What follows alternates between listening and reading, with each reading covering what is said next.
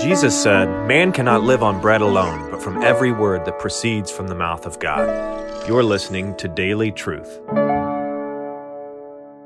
The Son promises to save a people for His Father and to cleanse them by His finished work and present them to His Father pure and spotless. And the Father promises to give to His Son a bride, glorious and radiant, pure and spotless. The church is simply being, in a sense, given back and forth between the Father and the Son. This offends our sensibilities.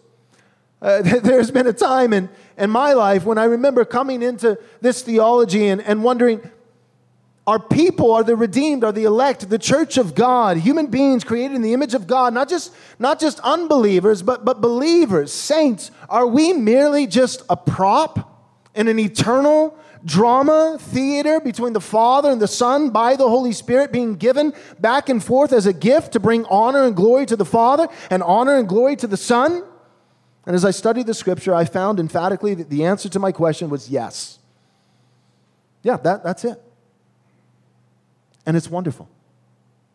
It's nothing to look down on. It's not incomplete. It's not unfulfilling. It's nothing to be offended by.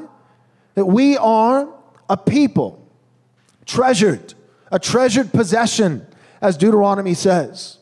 Chosen not because we were great in number or because of any of our exploits, but simply because the Lord has set His love upon us. I believe it's Deuteronomy chapter 7.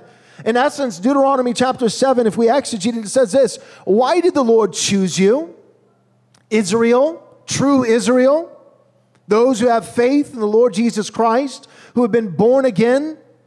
Why did the Lord choose you? Why did He determine to set His love upon you?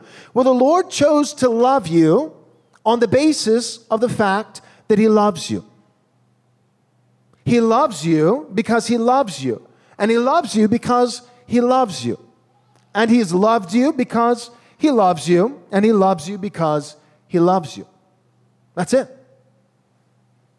It's not that He loves us because we did something of value. It's not that He loves us because we somehow set ourselves apart from all the other peoples of the world. No, the Lord has chosen to set His love upon His people because He loves them. And this is a wonderful role for us to play.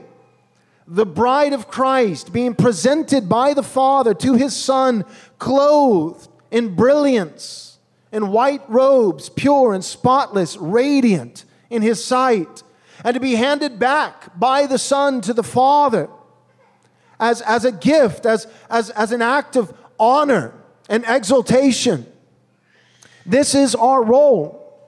And this has been in the mind of God and the counsels of eternity. It is as old as the decree of God, meaning it is as old as God Himself. As a special thank you for your gift of any amount, we'll be happy to send you a free digital book from our store. To access this offer, visit rightresponseministries.com/offer.